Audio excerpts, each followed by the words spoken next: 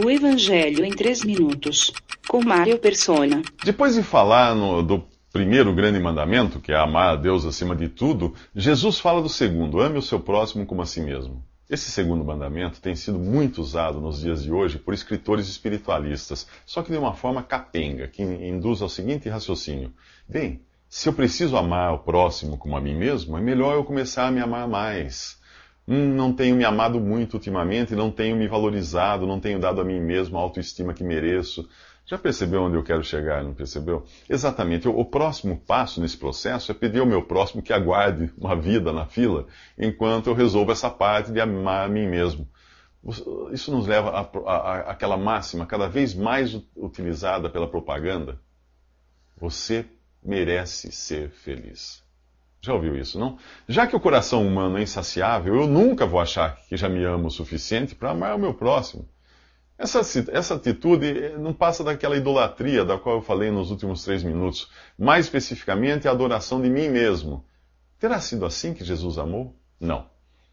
Para me amar, ele esvaziou-se a si mesmo, veio a este mundo na forma de servo, tornou-se semelhante aos homens, humilhou-se a si mesmo e obedeceu ao Pai até a morte, e morte de cruz. Isso sim é amor.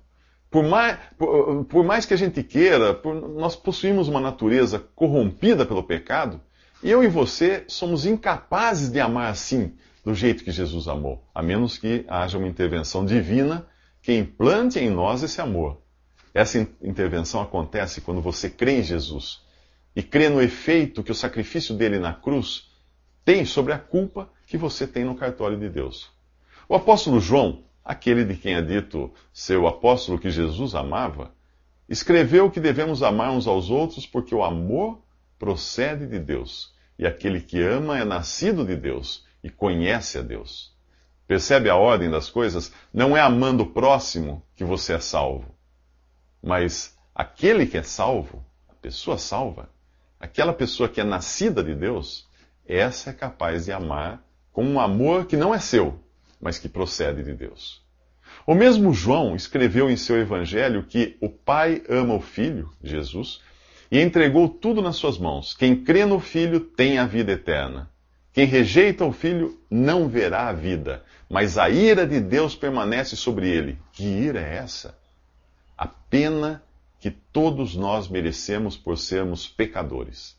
A justiça exige uma condenação do transgressor, mas Deus não tem prazer algum em condenar você a uma eternidade nas trevas. E aí entra outra vez João em sua primeira carta. Nisto consiste o amor.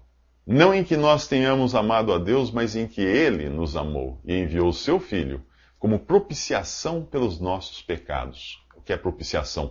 Propiciar significa aplacar a ira de Deus. Agora preste atenção. Jesus morreu na cruz para você ser salvo. Ele fez isso por você. Será que existe um amor maior do que esse? Não. Mas será que existe uma ingratidão maior do que desprezar esse amor? Não.